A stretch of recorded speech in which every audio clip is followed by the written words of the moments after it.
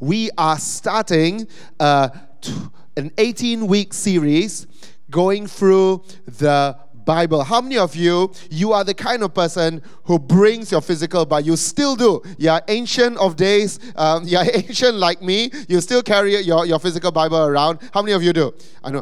Bill does. Okay. Stephen does. Yeah. Okay. Yeah. Uncle do. Yeah. Y'all do. Okay. Handful of you do. Okay. All right. Now, the reason why I love carrying my Bible around is because I don't know, it gives me a sense of comfort, okay? And I like reading off a physical Bible because I get to see more context, I see more page, you know. But really, it's because when my Bible follows me around, it's a visual reminder. What is the Bible for some of you who are newer to the faith? You are younger in Christ. You may know, oh yeah, the Bible is the holy book lah. Yeah, Christians read it lah, you know. But actually, what's it composed of? What is inside it, you know? So I just want to give you a snapshot. I'm sure many of you have heard this in one form or another before. The Bible comprises 66 books. It is one compendium, but it is made up of 66 different books, right? Written by 40 different authors, okay, in 3 different languages. Who knows which languages those are? Hebrew, and then Greek and Aramaic, right? Parts of Daniel are written in Aramaic. So 66 books written by 40 different authors in 3 languages across 9 different genres, from creation narrative to historical narrative, from poetry to wisdom, from apocalyptic writing through to evangelion writing, you know, across all the different genres, 9 of them. It took 1,500 years and more, plus, for all of these 40 writers to write them, stretched across 3 different continents. Okay, you have it in the Middle East, you have stuff written in parts of Europe, and parts of it written in north of Africa as well. Over 10 different civilizations it has seen, from the Babylonians, the Persians, the Greeks, the Romans, the works, right? But all of this telling one unified story. The whole of your Bible is telling one continuous, logical, flow to flow story. What is this story? It is the story of God's good creation that broke, and God's attempt to recreate it, one recreation after another, culminating with the coming of Christ. It begins, as we will begin today, with the creation in the Garden of Eden, creation of the whole universe, and the creation in the Garden of Eden. Adam and Eve, the final culmination of that creation, placed into the garden. They fall, of course. Right, they fall, and by deciding to decide for themselves what are the parameters of good and evil. They partake of that fruit. It's not an apple; it is a tree from the knowledge of good and evil. And over then, right, the generations after that, God has one major factory reset. Have you factory resetted your phone before?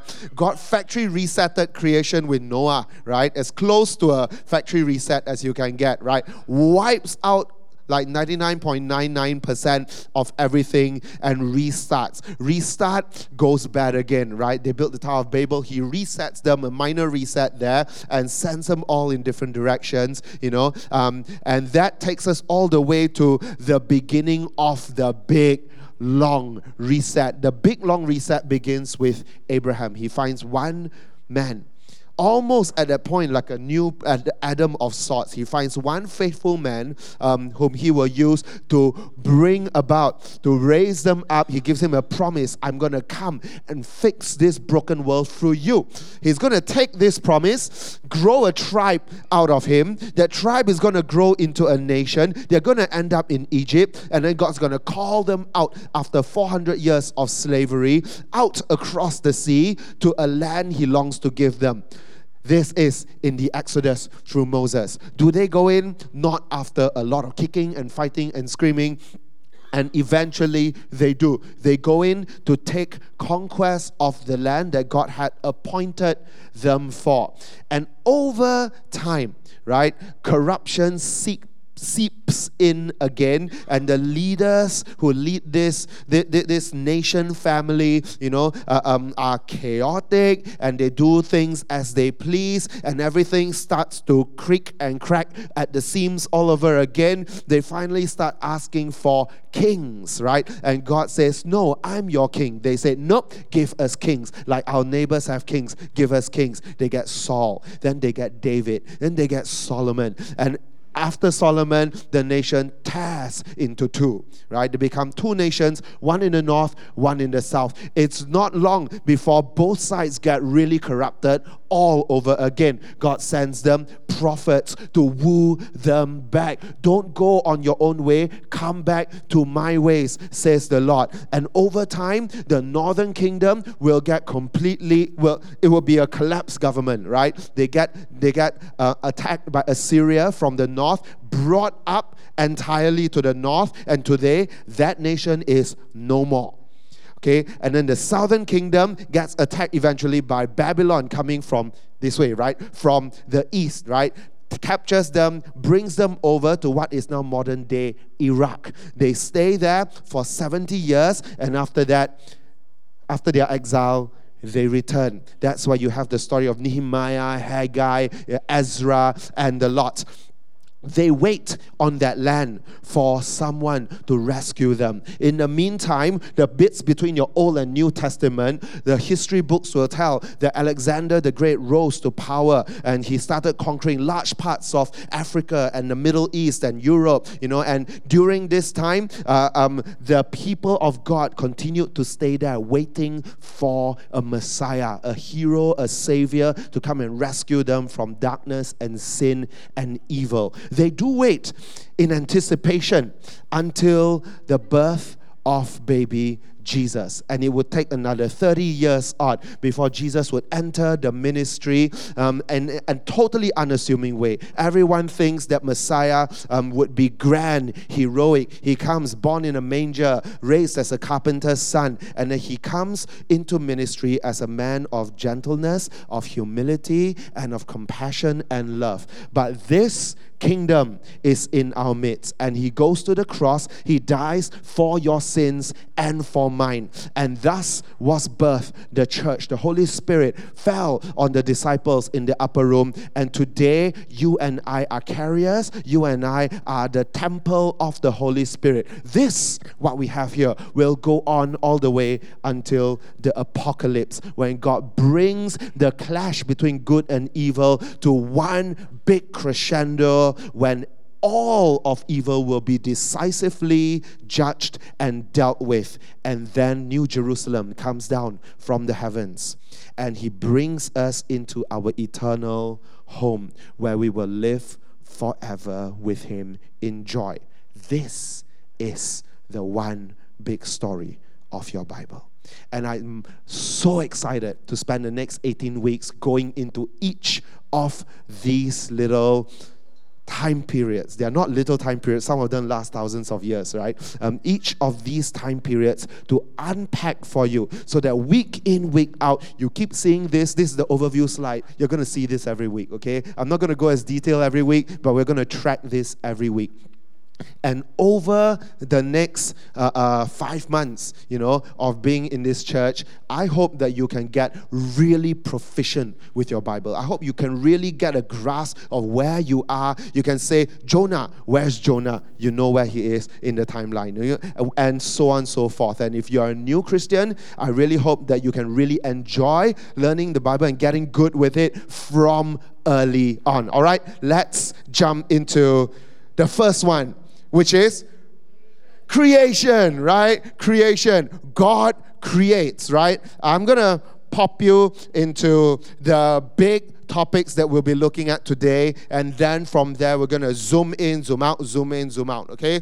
But how? How does God create? He creates by the spoken word, okay? What does he create? right? He creates the world, right? He creates the world, but he also, in this original creation, he creates a place like a temple, right? Like a wooded temple, a garden. And into this garden, he creates this image, right? The Greek word, which you will encounter later from Colossians, is in Hebrews, is the apaugasma, right? The exact imprint, right? And that is eventually, that will be Jesus, right? He creates an image with that looks and as the nature of this God. And then that image goes in. We'll talk about that later. Why?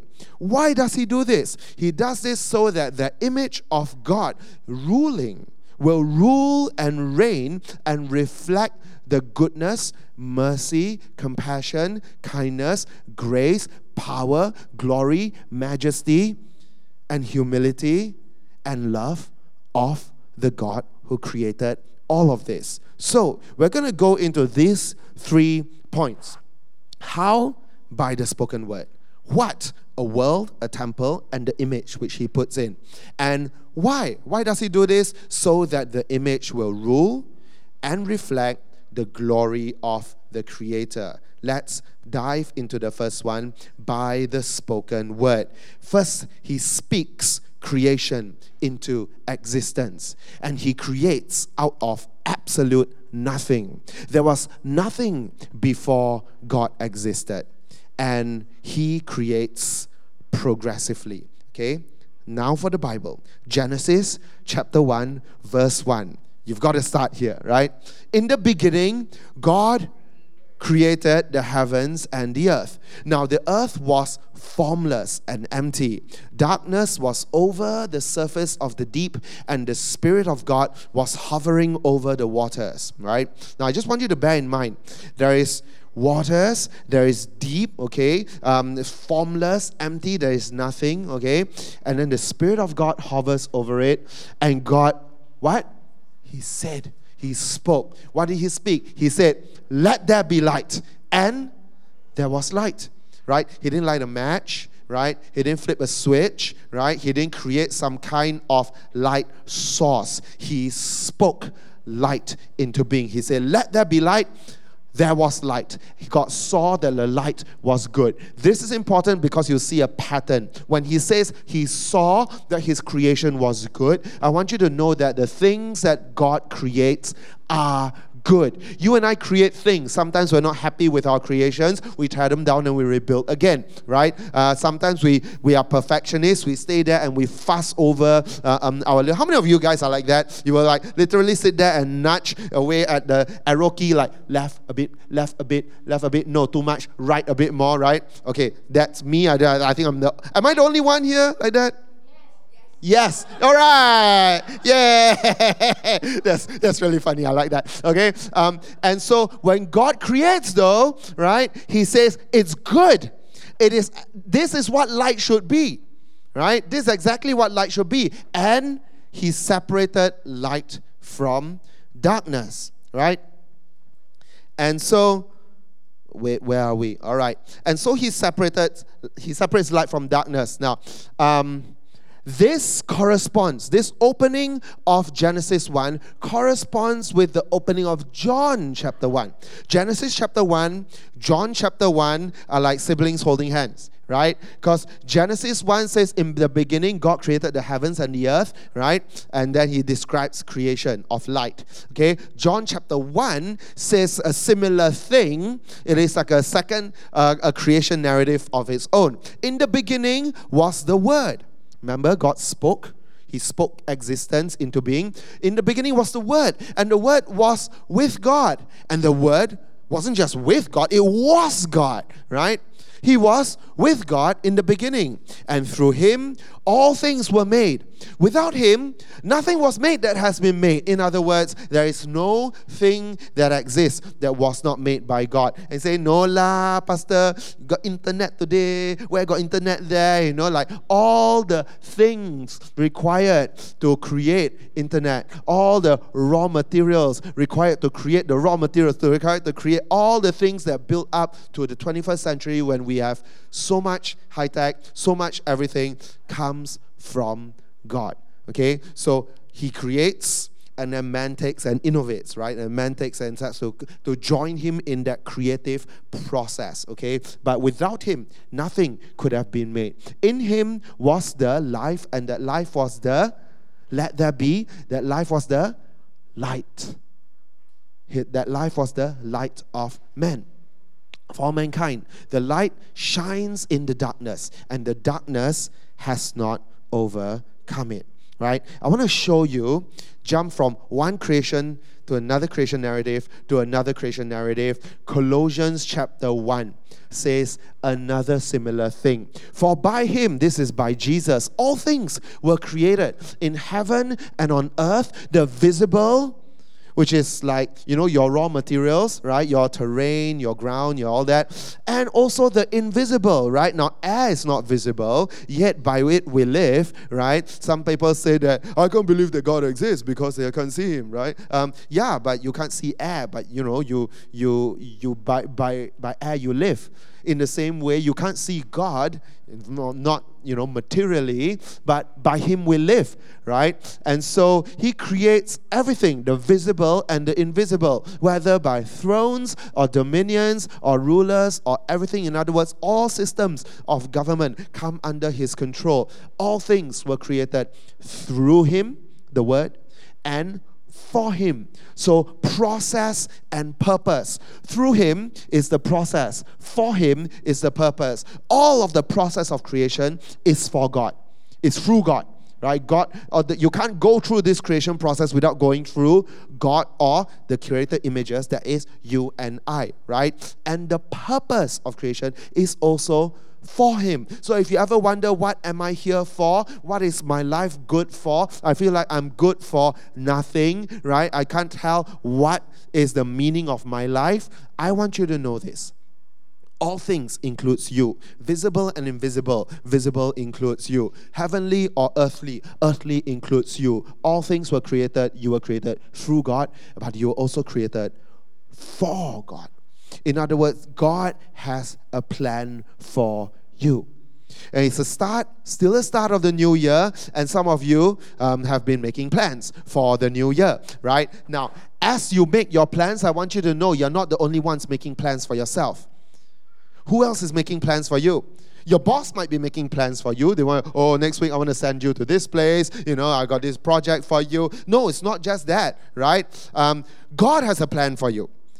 And what are God's plans for you? His plans are for you to grow, to prosper, not to harm you, but to cause you to prosper and do well in life, right? So all things are made for him, and he is before all things, and in him all things hold together. Can I say this? I just want to reach out to some of you. Some days you feel like you can't hold your life together. Some days you feel like you're just frayed and you're just about to fall apart. Mentally, you're feeling so under the pressure. You feel like you're just a little bit more pressure from breaking down. And if that is you, I want you to know you are not alone. Many other people go through that, but above all things, you are not alone because God is with you. He holds you together. Amen? He holds you together. Now, I want to circle back to Genesis 1. In the beginning, God. Now, why is it important that the beginning of the Bible starts with in the beginning, God? Not even God created, okay? Before you even go into God's work, right? I want you to be able to see that in the beginning, God already existed. God already existed. And in a moment, I'm going to show you creation narratives from some of the other ancient communities, some of the ancient civilizations, and what their creation stories are like. Because I think if you know a bit of history, you know that a lot of the other ancient civilizations have their own creation narratives as well. But here, to lay the groundwork, in the beginning, God. So that there was God standing pre-eternal, right? He stands there pre-existent. He has always existed. He stands outside of our time and space, right? So when time and space exist, it's because God created it. He effected it. He spoke it into existence. So God sits outside of all that. And that's very important. Now, that's very important because you need to know this one thing about how God creates. You have a pre-existent God who creates everything out of nothing. He creates everything out of nothing. And the fancy Latin term is creatio ex nihilo, right? Creation out of nothing, right? Now, why is this important? Because if you got a bit of a mind on you, you're going to ask yourself, if God created everything, then who created God? Have you asked yourself that question? Have you heard someone ask this question? If God created everything, who created God? Then someone's going to say, I don't know. You know why that's a problematic question? Because if you can say maybe there is a God above God, right? Like that Yahweh has like a Taiko God above him who created Yahweh, then you know what's the problem? Firstly, then Yahweh is not the supreme being, right? There's a more supreme being above him. Secondly, then once you have a chain that can go up, there is no ending how far you can go up. Then who created that guy, right? Maybe there is a Tai Go, who created him. And then on and on, right? Then who created that guy, right? And so on it goes. Now, you can't, I don't know. Work through this with me. Can you create yourself? You can't. Can creatures create themselves? No. Okay. God sits outside of creation. He creates, and out of nothing, with no existing materials, he creates by what? Speech.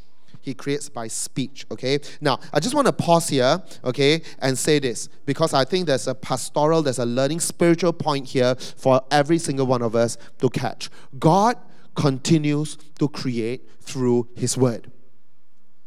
And I need you to catch this, because God is recreating things inside you. God is creating faith inside you. God is creating resilience inside you. God is creating hunger inside you. God is creating kindness and compassion inside you. How does he create? He creates in you by the word. He continues to speak to you through the revealed word in human language that we have. That's why I'm passionate about the Bible. But he also continues to create in you through the word of God, the big W, that Logos, Jesus Christ himself, the Son of God. And Jesus continues to create. So don't undermine and don't underestimate God's work to continue his creation even today as he does things inside you to create wonder,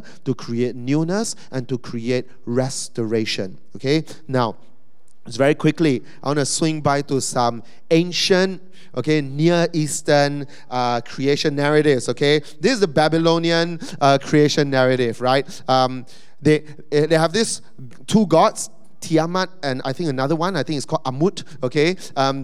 They emerge from the chaos, is the exact words, okay? They emerge from the chaos, from the waters, okay? So one thing you're going to see in common with a lot of them is that a lot of ancient creation narratives have some waters at the start, and you saw that in the biblical one as well, okay? It has some chaos, some formless chaos happening. A lot of them will have that, okay? Of course, the distinction of your Genesis 1 is that God sits outside of that formlessness. He sits outside of those waters, and he sits outside of that chaos, and he speaks order into that chaos. Now, in this narrative, Tiamat, okay, emerges out of that chaos. Okay, and having emerged out of that chaos is not considered pre-existent, but then they are considered to have been there at the beginning. Okay, so when things started, they were there, like part of the original set, okay, of created order. Okay, and over time, Tiamat would have children. I think the Tiamat represents like the fresh water, and then Amut represents like the salt water, and then the water and water touch, and then got children, that kind of thing. Okay, and then the children got children, and eventually one of the grandchildren is Marduk, and Marduk, her grandson, eventually kills father, mother, and then usurps the throne and rules as the Babylonian god, the chief Babylonian god. That's the Babylonian creation narrative. What about the Greeks? I know some of you are really into your Greek mythology. My son's been reading the Percy Jacksons, so he's like waving at me from the back because he knows his Greek myth now. Okay, so Greek creation narrative, right, begins with, among others, two primordial gods, Gaia, and I don't remember another one, but Gaia and what's that? Kronos? No, Kronos is Uranus. Yeah. Okay. Thanks, buddies. Okay.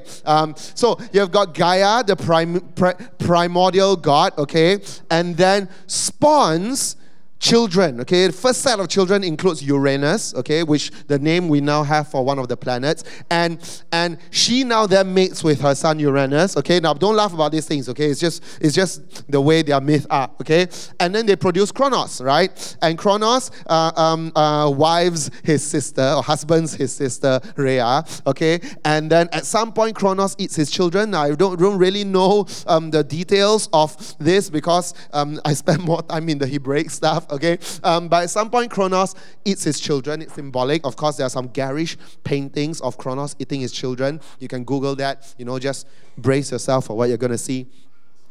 And eventually one of Kronos' own sons is Zeus. And Zeus, like Marduk in the Babylonian legends, Zeus overthrows Kronos and kills the father, even as the father kills or usurps, the grandmother, overthrows him. And Zeus becomes the chief Greek god of the Olympian gods, right? Okay, so that's the Greek creation narrative, right?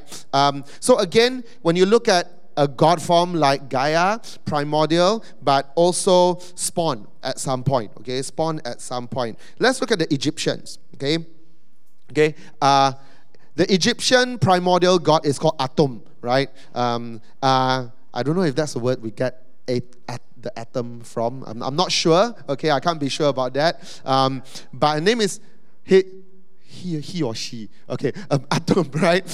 Self-creates is a he, I suppose, but then they self-create. Okay, so emerges out of the waters, and then from the waters, something happens that is maybe a little bit adult language if you go and read the Egyptian myth. Okay, so something happens, and then from there, some kind of persenyawaan happens, and then from Atum thereafter comes all the deities, okay, in the Egyptian pantheon. And then, now, Egyptian creation narratives are not so straightforward. There are many branches depending on which kind of like part of Egypt and which period of history. So at some point, Atum, who is the solar god, the sun god, gets merged with another solar god from another kind of like trajectory called Ra, right? And then it becomes syncretistic.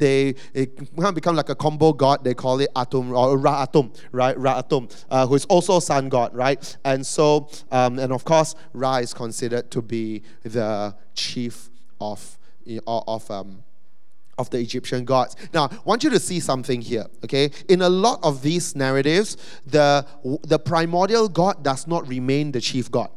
Okay, the first original God, okay, who emerged out of the chaos, does not hold on to power very long. They are a little bit like the way you remember your grandfather, okay? At one point, they were the patriarch of your family. Everybody gather in their house for Chinese New Year, yes, house for Chinese New Year, that kind of thing. But then over time, your father started hosting Chinese New Year's, okay? Something like that, okay? And then over time, you are going to host your own Chinese New Year's, and then ye or kong kong, their narrative becomes foggy and faded as if in the background. A lot, when I research the ancient creation narratives, it feels like that. It feels like third generation creating stories, right? And recounting how their father overthrew Ye, who created everything. But actually, Ye didn't create everything. Ye has a father, your ato created Ye, right? And then before as well. But the way we think, a lot of these narratives feel like they are written from a third gen perspective, right? And so today, whether it's Ra or whether it's Zeus or whether it is Marduk, third gen king rules everything, and then they become the supreme ruler. The original one did not. That's not how the Hebrew God, is. The God of all creation from Genesis chapter 1, verse 1, in the beginning, God has always been God. This God, Yahweh, remains on the throne until today. Okay, now, if I had more time, I will deep dive a little bit more and talk a little bit about Hindu creation narratives, which is almost impossible to talk about creation narratives in Hinduism because it's very cyclical. They have the Trimurti, there are three gods who create and then preserves and then destroys in order to recreate again. So it's not so straightforward. Buddhism lagi susah because it's... I won't even go there, okay? I won't even go there.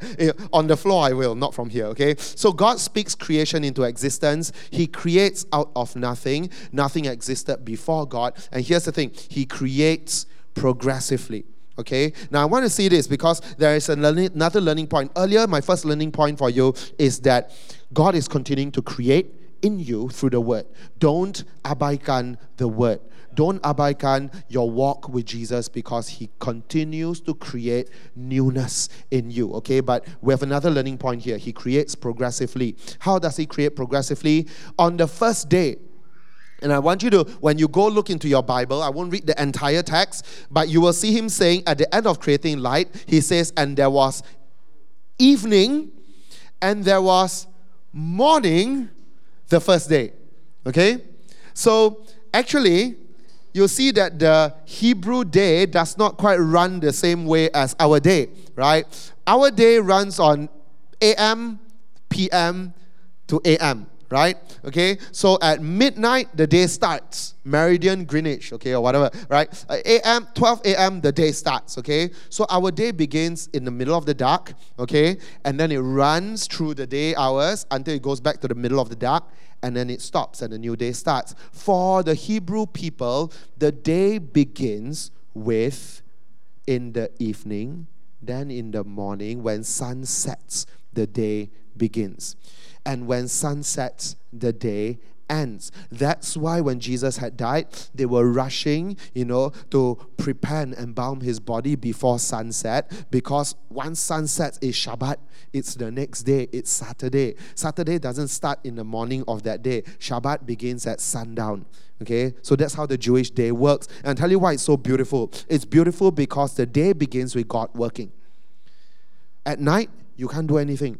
You go to bed, right? It's a marker. It's not midnight, right? It's a sundown. When the sun goes down, you go to bed, God works, right? And then halfway through the day, you wake up and you join God in what He is doing. And so this is the way I pray with my children. We no longer pray that we'll wake up, to start the day. We always pray to say, wake up to join God in what He has already started. Because God always begins, God always initiates, and we join Him, in collaboration and in partnership with Him once we wake up. That's the Hebrew day.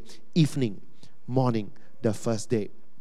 And so He would create on the second day a separation of the waters. So let there be a firmament to separate the waters above and the waters below, right? No, now I know, it's like you're trying to grasp, like, what do you mean waters above, right? Did you know that if all the vapor in the skies, right, collectively gathered and poured down as rain, the whole earth would be flooded? The whole earth would be absolutely flooded if the waters above were to condense all simultaneously and pour down all at once. It's quite scary to think that there is such an aquatic kind of like weight sitting above us every day. It's by God's hand that it stays where it does, okay? And so it says He separates waters above from the waters below. Evening, morning, the second day. On the third day, He separates the seas from other seas by creating dry land to emerge from below it, so that the waters are separated. The waters below are separated from one another. And interestingly, on this same day, the third day, He creates vegetation and plant life. Okay? Evening, morning, third day. It's only on the fourth day that He creates the sun, the moon, and presumably the stars and all the other astronomical heavenly bodies, right? Evening, morning, fourth day. On the fifth day, He creates all the aquatic life. So before that, the waters were empty, and now He fills them with aquatic life form, and also all the bird life forms were created on the fifth day. Evening, morning, fifth day, right? And on the sixth day, all the land animals are created, right? And then the crowning glory of all who walk on the land, He creates Adam. He creates Adam, the first man. Okay? He takes Adam, He puts Adam in, I'm saying it the Hebrew way, Adam, right? Okay, He takes Adam, He puts him into the Garden of Eden, and then He takes from Adam his rib. Now, today we understand rib as a pai quat, right? This single thing, right? Okay? But really, the Hebrew word for rib speaks less of a single branch, okay? But it speaks more of the architectural structure. Okay, now, I'm not an expert in Hebrew, but it sounds more like the rib cage than just a single rib. Or at least it symbolically is closer to the entire structure of the rib cage, which protects the heart, which protects the lungs, which protects the beating and the breathing, right? And He takes from that architectural structure, okay, a part to create Eve, right? To create Eve, who will be to Him the one who, and I just want to say this to honor the women, right? In many ways, you provide the structure for our households and for our men. You provide the protection so that we can keep beating and so that we can keep breathing. You know, I just really want to honor all the women here, because whenever we do weddings, we say that Eve was taken from His side, not from above Him to rule Him, not from below Him to be ruled by Him, but from His side to be a companion of equal standing and stature. And I just cannot stress enough why this is so important, because later, much later, in the book of Galatians, Paul would write that therefore now in the gospel and the kingdom of God, there is no more male nor female, Jew nor Greek, and master or slave. That actually is extremely radical, because if you just survey human history, you know that men are considered having license to own women as property. Men are created as having license to abuse women, to do as they wish with women. This was not how it was in the created order. In fact, I'll tell you an interesting curiosity, right?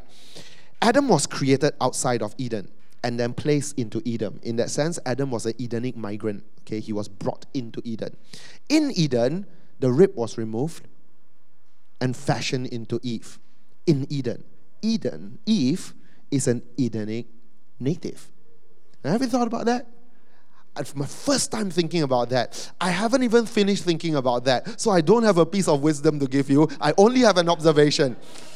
And I've been thinking to myself the last 2 days, maybe at the expense of more proper sermon prep, actually, what are the implications for Adam to be a migrant into Eden, but for Eve to be a native of Eden? It's like how some of you are digital migrants like me, right? I lived in a day of analog everything, and then some of you are digital natives, right? Okay? Now, here's the thing. The original point I was making, though, is that God creates progressively, and I show you 6 days. Here's the thing. I want to get into this, okay, without taking sides, okay? Were these 6 literal days, or were they 6 figurative days? Okay? Straight up, you need to know this. In Christian circles, from church to church, from scholar to scholar to scholar, you're going to have different Christian scholars and theologians falling within one of two camps. Okay? Some will say that there were 6 literal days. And because there are 6 literal days, we can calculate 6 days, and then plus all the years of Adam and all his descendants, which are numbered. And then you can use some other genealogies elsewhere in your Bible. Say Matthew chapter 1 has genealogies. Okay, you've got more genealogies in Luke 1 has genealogies. There are numerous other places where you can roughly calculate. And if you use all those things to calculate, okay, you will arrive at the age of the earth at about 6,000 to 10,000 years old. Okay, the workings inside make sense internally. You will ask them, what about carbon dating and some of the radiometer datings and all that? They will have their own explanations, right? Within, they will say that, oh, you see the flood, there was weight impacting, aging some of these things at a more accelerated rate, and so on and so forth. Okay, generally, this way of thinking is called young earth. Okay, to have a young earth view of things. If you are a young earther in Sungai Buloh Church, you are welcome. If you are an old earther in Sungai Buloh Church, you are welcome. If you are a flat earther in Sungai Buloh Church, you are not welcome. Okay? No, I'm kidding. If you are a flat earther, you are still welcome. Okay, just want to spend more time with you. Now, all earthers do not hold to literal 6 days. All earthers say that the word for day in Genesis 1, the Hebrew word yom, doesn't refer to 24-hour cycles, but for extended periods of time. It could be an undetermined period of time. One of the arguments that all earthers use is that the sun was only created on day 4. But the word yom was already used before day 1 or on day 1. Okay, and therefore the sun sets the 24-hour rotational cycle, and so the first yom, second yom, and third yom has no point of reference for the sun. Therefore, those yoms and presumably the other, 3 yoms do not refer to 24-hour cycles. It's a valid argument in itself. They have their own explanations for it. That's all earth. And if you are an all earther, you would pretty much be able and free to agree with most carbon dating and radiometric type of dating of fossils to arrive at an age of the earth around 4.54 billion years old.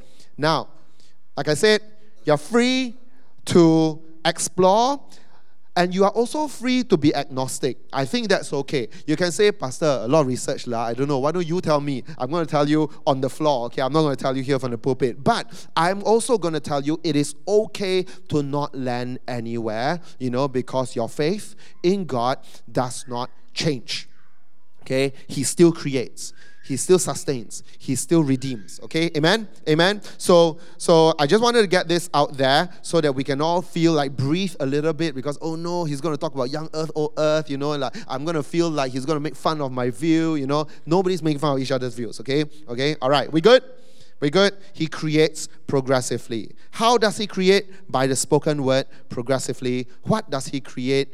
A world, a temple, and an image. Now, Yahweh Elohim had planted a garden in the east, in Eden. And there He put the man He had formed. Then Yahweh Elohim made all kinds of trees grow out of the ground, trees that were pleasing to the eye and good for God, good for food. In the middle of the garden were the tree of life and the tree of the knowledge of good and evil. Now, I just want to paint this picture for you, because I want us to be able to become conversant with the language we use for talking about God's presence and God's representation and God's holy place.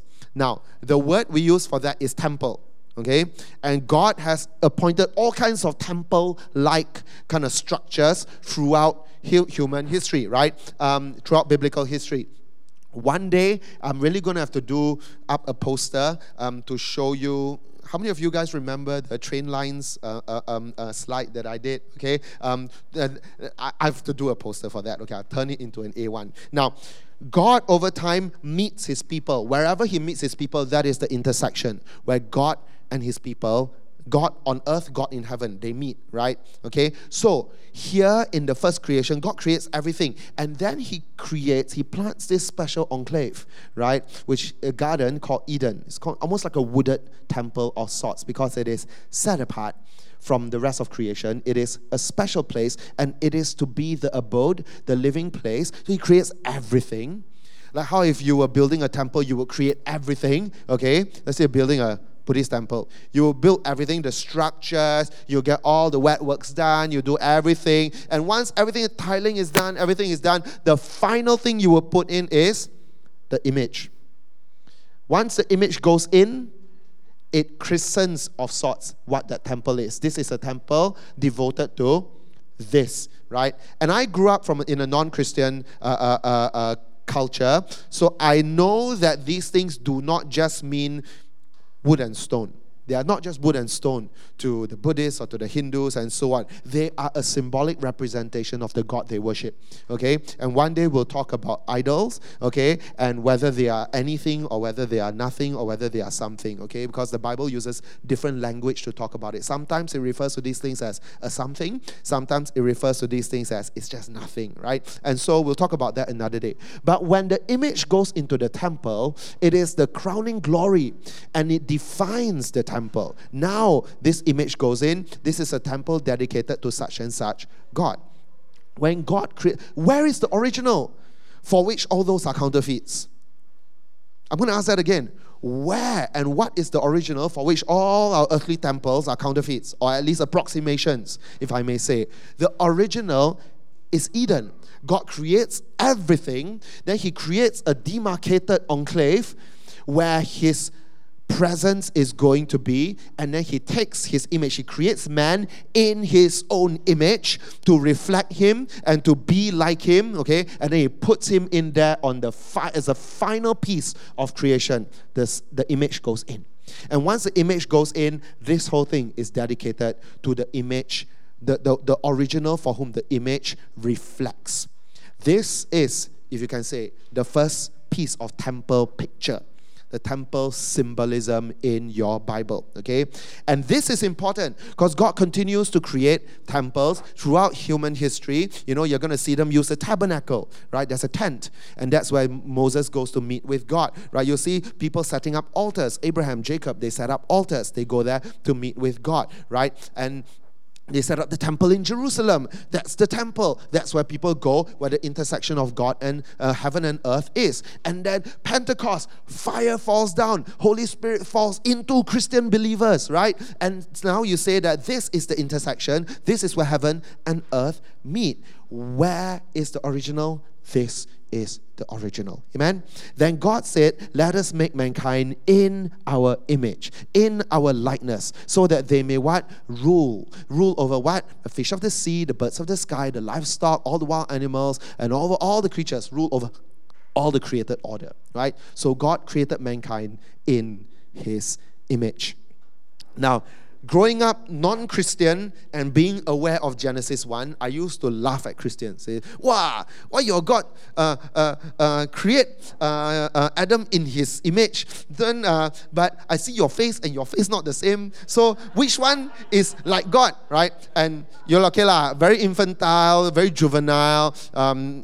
Want to debate, make more intellectual debates lah. So I hope I've been learning over the years lah. Okay, but the idea of what is God's image is not so much like the arc of the nose. This guy got high bridge and like the eye sepet lah. What? It's not that kind of image, okay? In the image of God, it's more like, it's closer to, has the blueprint of God. Has the capacity for relationship like God. Because God is triune. Before he creates anything, the Father, Son, and Holy Spirit are perfectly in community. That's why he can create us with a desire for community. Right? Okay? Now, there are systems of belief where God is singular. Okay? And there is no Son, Holy Spirit. Okay? He's singular. And in Malay, we call it Maha Esa. Right? He's just singular. Okay? He's not triune. Okay? Now, I ask this question. How does that God create humans who desire relationship? Can you create and put into someone something that you yourself do not have? That's my first question for you now. Can or not? You can't. You can only put in your created beings that which you also contain. If you contain relationship, you can put relational desires into people. If you contain love, you can put loving desires into people. So, I ask you, where do we get our relational desires from? It's from God. Is God, before He created us, a relational being? Yes, in perfect triune community between the Father, Son, and Holy Spirit. This is one picture of us being in the image of God. We are hardwired, created for relationship. We are hardwired for love. To desire love, to give and to receive, to be seen and to be known. We are hardwired something else. We are hardwired to connect spiritually. That's part of God's image. God's image is that He is a spirit being, right? And so we are hardwired to have spiritual relationship with something spiritual. That's why no matter what civilization you go to, all of humankind has been praying under altars under trees, doing some kind of witchcraft, doing some kind of spirit thing, some kind of this or that. It's universal. Our natural desire to do some kind of spirit connection thing is natural, right? It's in us. That's why in church, it's just that here we believe and we hold that we are in correct spiritual relationship with the Creator God, who gave us this ability for spiritual relationship. And every other attempt to dabble or interact with spirit world is a counterfeit, for which this is the original, right?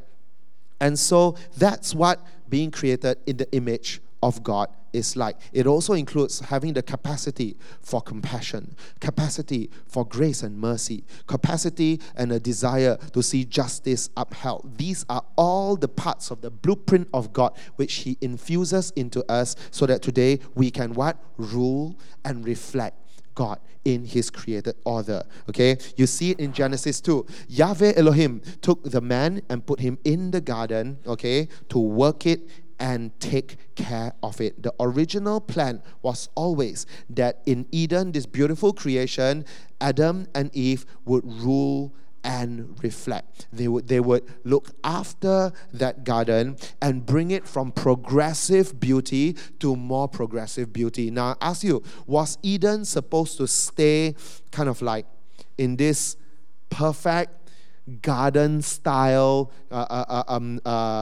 form forever? Was it meant to be locked in like this for all eternity? Now, there's no right or wrong answer because the Bible doesn't explain this, okay? The Bible gives you hints about what He desires, okay, but it doesn't flat out explain. How many of you think Eden was meant to stay this way forever? Yeah, we got some votes, okay? Got some half votes. Who thinks that Eden was supposed to mature?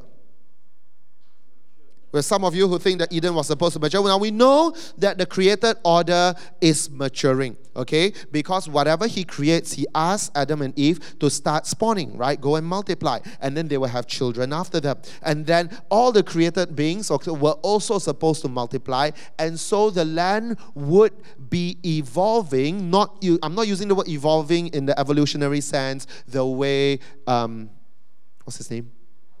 Darwin, the way Darwin uses evolution. They're changing, small changes over time. Once they populate the land of Eden and outside of Eden, okay, the land is going to adapt and grow and change to the developing, growth of the population increase, right? So in that sense, yes, there is a sense in which Eden is supposed to mature. And yet there is a sense that Eden is supposed to remain the idyllic perfection. And it's not supposed to be broken. It's not supposed to be touched to the point that it cracks. Okay? Of course, it does, right? Sin eventually mars the image of God in Adam and Eve. By choosing to go their own way, we'll go into this next week, by choosing to go in their own way, Adam and Eve, and now all their descendants, have broken trust with God, have gone on their own way in rebellion with God. And now the image that they bear of God, of the Godness, has been shattered. It's not completely removed, so that today you and I still have capacity for love, for justice, for kindness, for spiritual relationship and community. But it's been marred. It's been marred so that today we do all these things dysfunctionally. Does that make sense? We love imperfectly. We crave for attention dysfunctionally, right? That's why sometimes we're very LOA, right? We want community, but at the same time, we also reject community, right? We have a dysfunctional relationship with the image of God. This image of God and the breaking of it is something that we will deep dive when we go for our church camp later this year. I want you to memorize these dates. 1, 2, 3 June. It's very easy to remember. 1st, 2nd, 3rd June. 1, 2, 3 June. Everybody say 1, 2, 3 June. Church camp. Please save the date. Okay, we are going to Scapes Hotel in Genting. Okay, and it's Genting. Guys, please don't say that night I got dinner. You come down, eat your dinner, then come back up the next day. Okay, yeah, it's Genting. It's not Kampa. It's nearby. Okay, I can see you from Genting, and you can see me from Genting. Okay. And I don't want to overly spill the beans, because maybe there are no beans enough to spill at this stage. It's only January. We haven't prepared all the content. But we know that the camp will be dealing with the image of God, the original, the marring, and the recreation and the refashioning of God's image in us through the image of Jesus Christ in us, okay? So that will be our church camp. That is the theme, okay? If I was a little bit more bold, I would just start naming it as the image camp, right? But never mind, I won't be quite so bold. The sin of Adam and Eve mars all of us, and from there on, as it says here in 1 Corinthians 13, now we see as but a poor reflection in the mirror, yet one day we shall see face to face. One day we shall see clearly in the mirror. We shall indeed reflect God's beauty. Now, the image of God in the temple was the Adam, the first man, right? And then Adam and Eve. Now, what happens when the image is broken? Who restores that image? The second Adam. That is Jesus. Jesus comes, Romans 5, as the second Adam to restore and to do and to rule and reflect in the temple and in the creation the way Adam never did. Can you hear this? The way Adam failed, Jesus is going to come and do it without failing. The way Adam was tempted to take hold of that which was beautiful, of that which would give him pleasure, Jesus would be tempted in the desert to turn bread into stone, to prove his macho-ness, so to speak, jumping off the top of the building, doing all kinds of great feats to prove himself. Jesus turned that down. And so the second attempt to thwart all of humanity failed. Where Adam sinned and gave in to the temptation of the eyes and of the pride, Jesus did not. And so Jesus becomes like the second Adam. And he gives us a chance to bring the recreative work of God into being all over again. Where creation was thwarted by the sin, recreation is going and will not stop, because Jesus is the new Adam. He is the perfect Adam. And so we go back to this overview. Creation and then fall. The image is broken, right? And through all of the narrative of biblical history, God is resetting, recreating from Abraham and the long story of his tribes and his people all the way so that the second recreation, the second creation can take place. This is where we are today. He is the image of the invisible God, says Paul in Colossians, the firstborn of all creation. Firstborn there should not be read as created the way Marduk and all these people were created, okay? Firstborn of all creation means that he sits above. He's the big brother of all of the created things, because he himself put himself into creation at one point. So he is, in some sense, both uncreated but also born into a created world, okay? And Hebrews says, he is the radiance of the glory of God and the exact imprint of his nature. Okay, now this image is the perfect image and will not be shattered. The Hebrew word for exact imprint is apaugasma. I didn't have it on the slide, but I want all of you to say it. Apaugasma. Okay, apaugasma means the original replica, if you can say that. The God and then the original representation of the God from co-eternal with the God the Father is God the Son. Perfect representation. As the Father is, so is the Son. As the Father desires, so does the Son. Okay, He is the apaugasma of God the Father, and He upholds the universe by the word of His power, right? The creative word. So, how does He create? By the creative word. What does He create? He creates a world. He creates a temple. He puts the image. He creates the image. He puts it into the temple. For them to what? For the image to rule and reflect God. And with this, we are closing. God blessed them and said, be fruitful, increase in number, and then after that, subdue the land. Have dominion over it. Things should not run wild. Things should be under your control. And I give you authority to put things under control. And He says this, over all of these things shall you have dominion. Is the word dominion. Control, authority, rule. Righteous rule. These days we hear words like rule and dominion and authority, and they don't sit well with us. You want to know why they don't sit well with us? Because God put in us the image to rule, right? But then sin, right? And so, like I said, in the same way we have a dysfunctional relationship with community and love, we have a dysfunctional relationship with rulership and dominion as well. So that when we have a dysfunctional relationship with those things, we rule harshly. Or sometimes we rule in weakness. And overly harsh rule and overly weak rule is a representation of the marring of the image of God in us. And so, what does God want as the original? For us, Adam, Eve, to rule in goodness and righteousness the way the Father wanted. All that went to ruin, but Jesus is the new Adam. Jesus is recreating and Jesus is ruling now. But He is not just ruling solo, alone. He is inviting the children of Adam. And if I may say, He is inviting the children of second Adam, the sons and daughters of Yahweh, us who call Jesus our Lord, to co-rule with Him. Where do we see this? Romans 8. The Spirit Himself bears witness with our spirit. So there is a Spirit, God of God. There's our spirit, bears witness with our spirit that we are children of God. And if children, then what? Heirs. What? Heirs of God and fellow heirs with Christ. We co-rule with Christ. Right? Because we are all inheritors of the powers and authorities of Christ. Provided what? We suffer with Him, You want to be Christ-like to suffer with Him, Don't be like, I want to be Christ-like. Full stop. Provided means if you don't have the proviso, you don't get it. You don't get it, That's scary, One day we'll look into this in more detail. The proviso is frightening. Provided you suffer. So if you go through Christian life, you never have to suffer, how?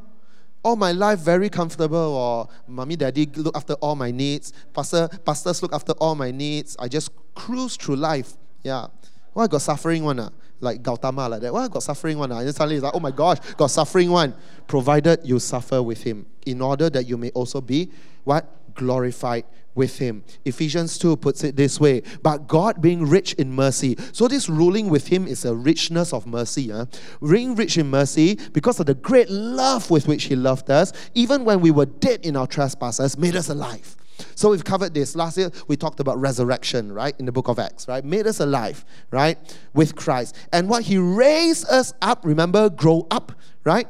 He raised us up with Him and seated us with Him in the heavenly places in Christ Jesus.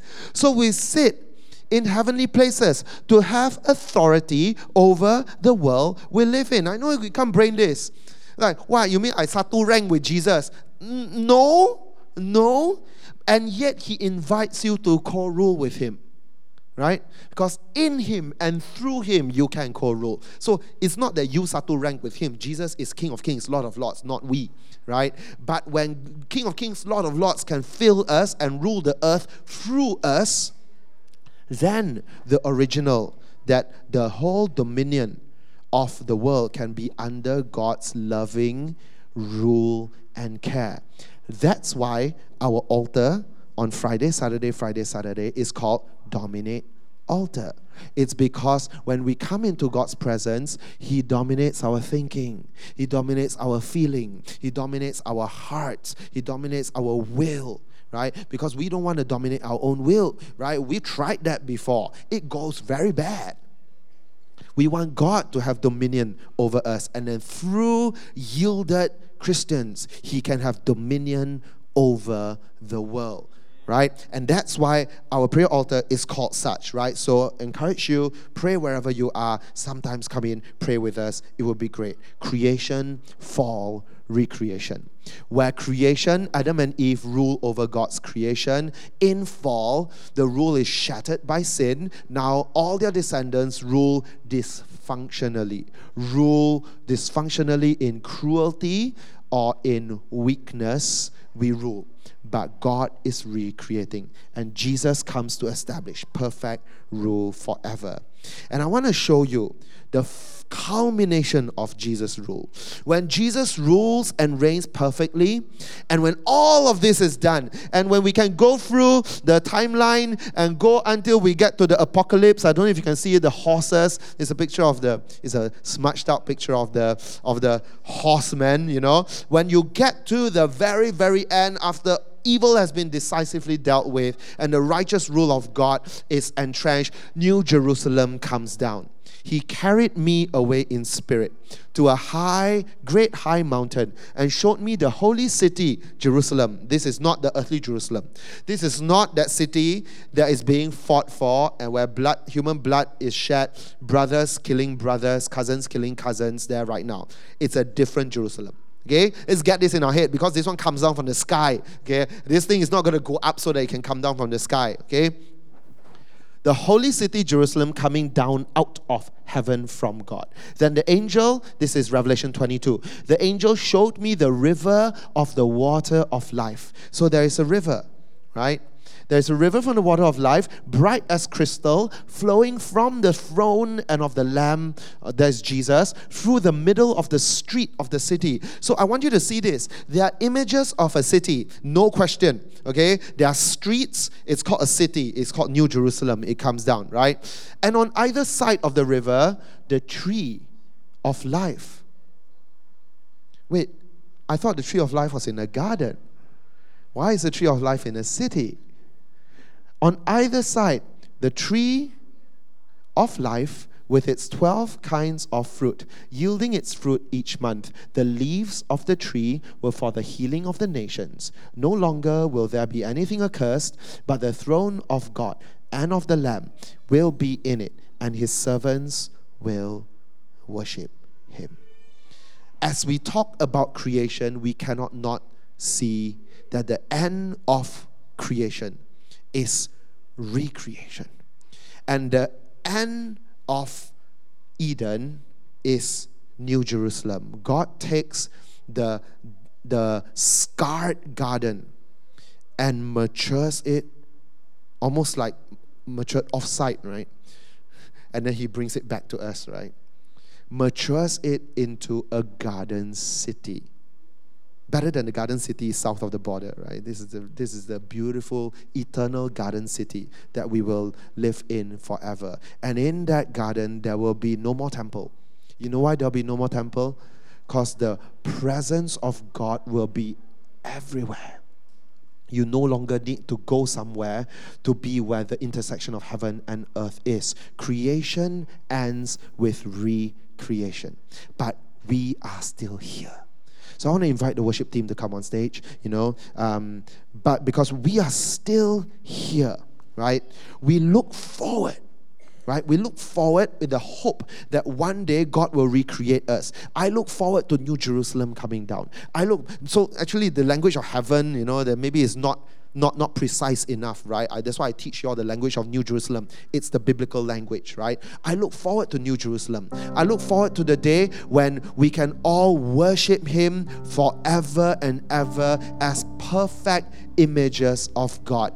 Created, broken, but then recreated day by day, progressively, under the hand of Jesus, under the blood of Jesus, under the love of Jesus. He recreates us so that one day we can gather like this, but maybe bigger, because all the saints will join in voices, right? And there'll be no end to our worship. There will be no end to our singing and praising of God. And on that day, we will sing 1,000 hallelujahs to magnify Him, right? He alone deserves all the glory, the honor, the praise. Lord Jesus, this song is forever yours. 1,000 hallelujahs and 1,000 more and more and more. Lord Jesus, we thank you, Lord God, for the work you did so long ago. We don't really know how long ago, but we know it was your hand, and we know it was your word, and we know that when you spoke, you created everything here, and every one of us has purpose created through you and for you. And so today, Lord God, we are here to say, Lord, I am yours. I am completely yours. And I desire to rule and reign over this world by shining light into it. I desire to be a righteous authority over this world by pushing back and holding back works of evil, and so that the righteous rule of God can flow through me, that wherever I go is the intersection between heaven and earth. And in this way, I pray, Lord God, that your glory will cover the earth as the waters clothe the sea. Father, we look forward to New Jerusalem. We wait for the perfect rule of King Jesus over all of creation. We wait in longing for the day when every knee shall bow, every tongue shall confess that Jesus Christ is Lord. And oh, how we all love Him. And so, Father, one day we shall sing thousands upon thousands of hallelujahs and never tire of it, because you will be our highest calling, our deepest longing, our longest love, and our greatest satisfaction. Now may the Lord bless you and keep you. May the Lord turn His face to shine upon you and be gracious to you. May the Lord lift up His countenance upon you and give you peace. And all of God's people say, Amen. Turn to someone and say, God loves you, and you got a good image. You got the image of God. Amen.